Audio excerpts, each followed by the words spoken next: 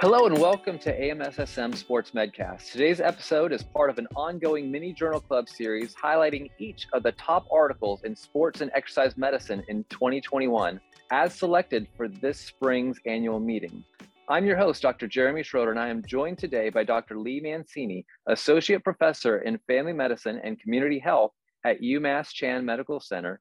He's also Chief of the Division of Sports and Exercise Medicine and a Program Director of the Primary Care Sports and Exercise Medicine Fellowship Program. He serves as a co-chair of the Top Articles Subcommittee, the newest addition to the Education Committee. Well, Lee, it is great to have you back once again for another honorable mention article highlight. Jeremy, thrilled to be here.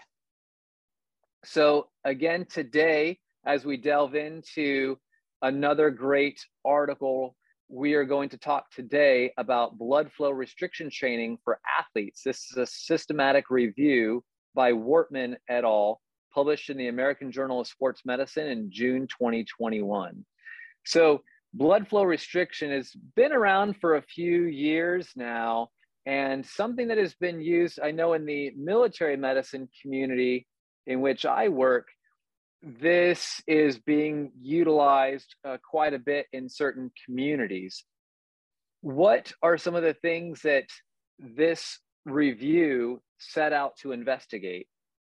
So yeah, Jeremy, this was a systematic review of the literature where they looked at over 237 articles to get down to 10 final studies to look at blood flow restriction training. In particular, within each of those studies, they looked at the patient demographics, the study design, the training protocol that was used, what was the occlusive cuff location, and what was the occlusive cuff pressure. So basically where they were putting the blood pressure cuff on the patient. What is the upper extremity? Was it the lower extremity? Was it the lower leg? Was it the thigh? They looked at maximum strength improvement, like 1 rep max bench press, 1 rep max squats, for example. In some of the studies, they looked at muscle size measurements in terms of circumference. And they also looked at markers of sports performance, whether it was sprint times, agility tests, jump measurements like a vertical leap or a broad jump within that area. And you touched on, initially in your intro on blood flow restriction therapy, and then it's been around for a number of years in the military. Part of my background is I have over 20 years as a strength and conditioning coach through the National Strength and Conditioning Association. And, we've seen it being used with elderly populations. We've seen it used in physical therapy clinics. Some of our strength and conditioning programs at some of the schools where I'm the head team physician for have implemented it with athletes, both injured athletes as well as in their normal weight room regimens.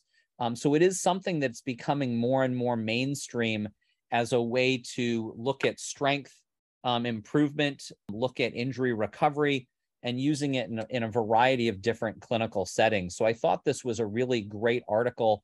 If anyone out there in the membership hasn't read up on blood flow restriction therapy or blood flow restriction training, this is a good article to use as a starting point. I completely agree. I think it's a great primer and review. But having not a lot of time in utilization, was there a lot in the literature for blood flow restriction? So there were really, 3 main things that this study found that they could definitively say with blood flow restriction training. And again, to your point, you're right.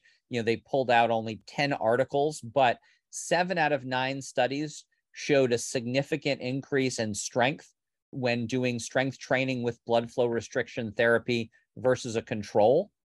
4 out of 8 studies showed a significant increase in muscle size and muscle circumference with blood flow restriction training versus a control. And 3 out of 4 studies showed significant improvements in sport-specific measurements, those sprint times, those agility tests, vertical leap, jump measurements. So some really good data that the studies that have been done and that were looked at did show some positive, definitive benefits of blood flow restriction. One of the other things just to mention in looking at those 10 studies is that there was some variability in blood pressure cuff occlusive pressure that were used, where some studies would occlude the cuff up to 110 millimeters of mercury, whereas some studies went up to 240 millimeters for mercury. So it was the range of 110 to 240 with the 10 different studies. But again, some really good data that shows that BFR does increase strength, does increase muscle size, and does, improve sports performance. I think that's fantastic opportunities in various settings, as you mentioned, various special populations, and a pretty diverse amount of applications. It's not just for the elite athlete necessarily, but can be very helpful post-injury and recovery in being able to get strength gains without as much load as we previously needed to have for the rehabilitation. Now, what are the steps ahead in the literature concerning optimization of blood flow restriction utilization? Yeah, great question, Jeremy. I think that the next steps with BFR is one, getting more studies out into the literature to look at specific protocols. As you alluded to, initially, a lot of BFR started out with physical therapists and injuries and recovery. I think looking at it more from a sports performance standpoint, doing more studies looking at that piece, incorporating into strength and conditioning programs for athletes.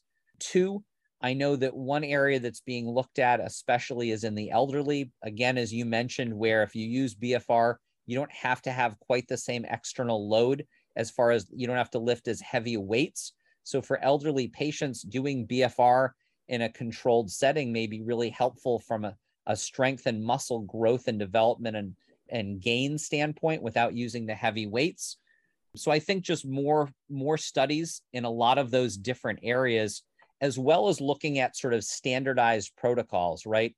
Trying to standardize, you looked at this from 110 to 240 millimeters of mercury. If you can say, all right, we're going to standardize these studies that look at 110 and what we get there, look at 180 and what we get there, look at 240 and what we get there.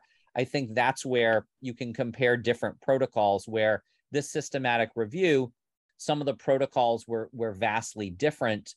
And again, if we can try to get some sort of a level playing field or some sort of consistency in the protocols, I think that will be helpful. Excellent. I couldn't agree more. I am super excited for the evolution of blood flow restriction and its clinical applications. I would like to thank Dr. Lee Mancini from the AMSSM Top Articles Committee. Links to all of the articles can be found in our podcast show notes. I'd also like to thank you, the listener. I hope you found this time valuable. And if so, please like, subscribe, and leave a quality 5-star review on your preferred listening platform. I hope you'll join us again soon for the next edition of the AMSSM Sports Medcast. The views expressed are theirs alone and do not represent the official policy or position of the AMSSM, the U.S. Army, Department of Defense, the U.S. government, or UMass Chan Medical Center.